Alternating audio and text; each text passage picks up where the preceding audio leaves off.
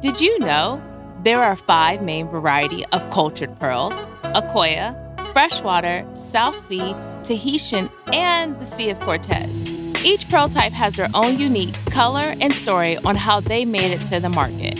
Virtually all the pearls you see and purchase today are cultured pearls, made with the contributions from numerous of scientists and innovators from different countries throughout the years, each leaving their own mark.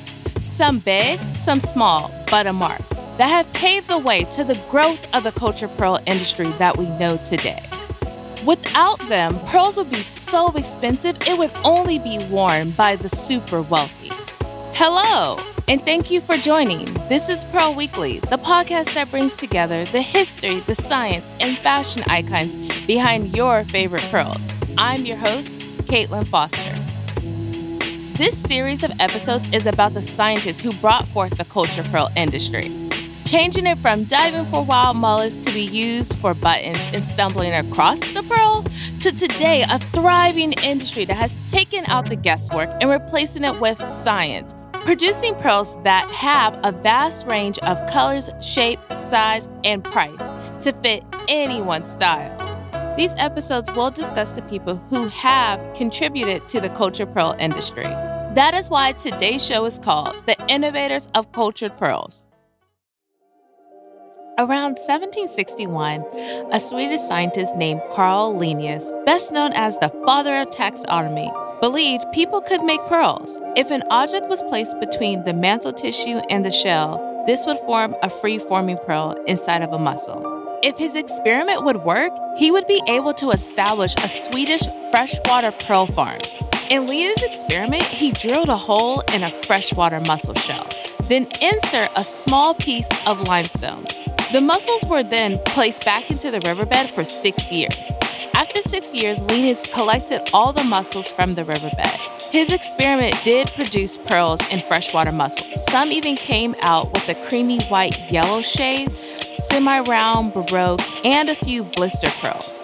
Carl Linnaeus later on would go on and sell the pearls along with the patent to a Swedish businessman. Today, there are still no Swedish pearl farm, and since the 1990s, due to the decrease in the population of mussels, pearl fishing has completely stopped. We'll take a short break, and when we get back, Salvia Kent, changing the consistency of shaping a pearl. Since the 1700s, mother-of-pearl buttons were a must-have fashion item, placed on shirts, coats, and any outerwear a consumer wanted to make a fashion statement. For years, the high demand for pearl buttons and natural pearls caused the pearl beds in Australia to be overfished, causing a huge decline in the oyster beds. In the 20th century, Salvia Kent was a British marine biologist for the British government, working as an inspector on the Torres Strait Island. Kent was there to help understand the coral reef and fix the oyster beds that were being depleted from the unregulated fishing practices. After spending years studying the Great Barrier Reef, Salvia Kent would later publish the book called The Great Barrier Reef. It showcased his groundbreaking work, including 48 lithographic images, even some in color, showcasing fish and anemones along with other sea life that surrounds the reef. Before this, no one was able to capture the vibrant life that surrounds the reef. In the book, Kent even distinguished the difference between a silver and gold-lipped Palictonomys maximus, commonly known as the white or gold-lipped oyster. Among the images was a perfectly spherical pearl that Kent cultivated. Salvia Kent was able to make this pearl by transferring mother-of-pearl shells from Thursday Island to Swall Lagoon.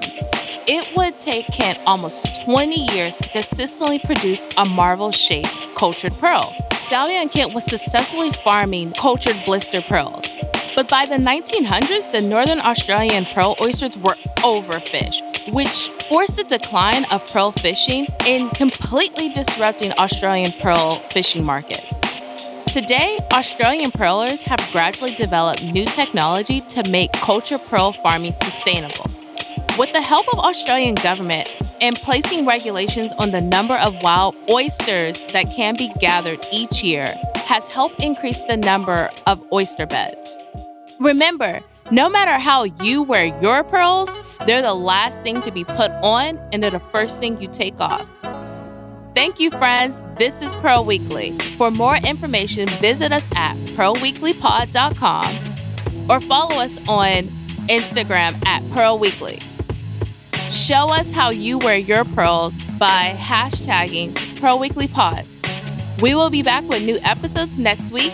Leave a review wherever you listen to Pearl Weekly.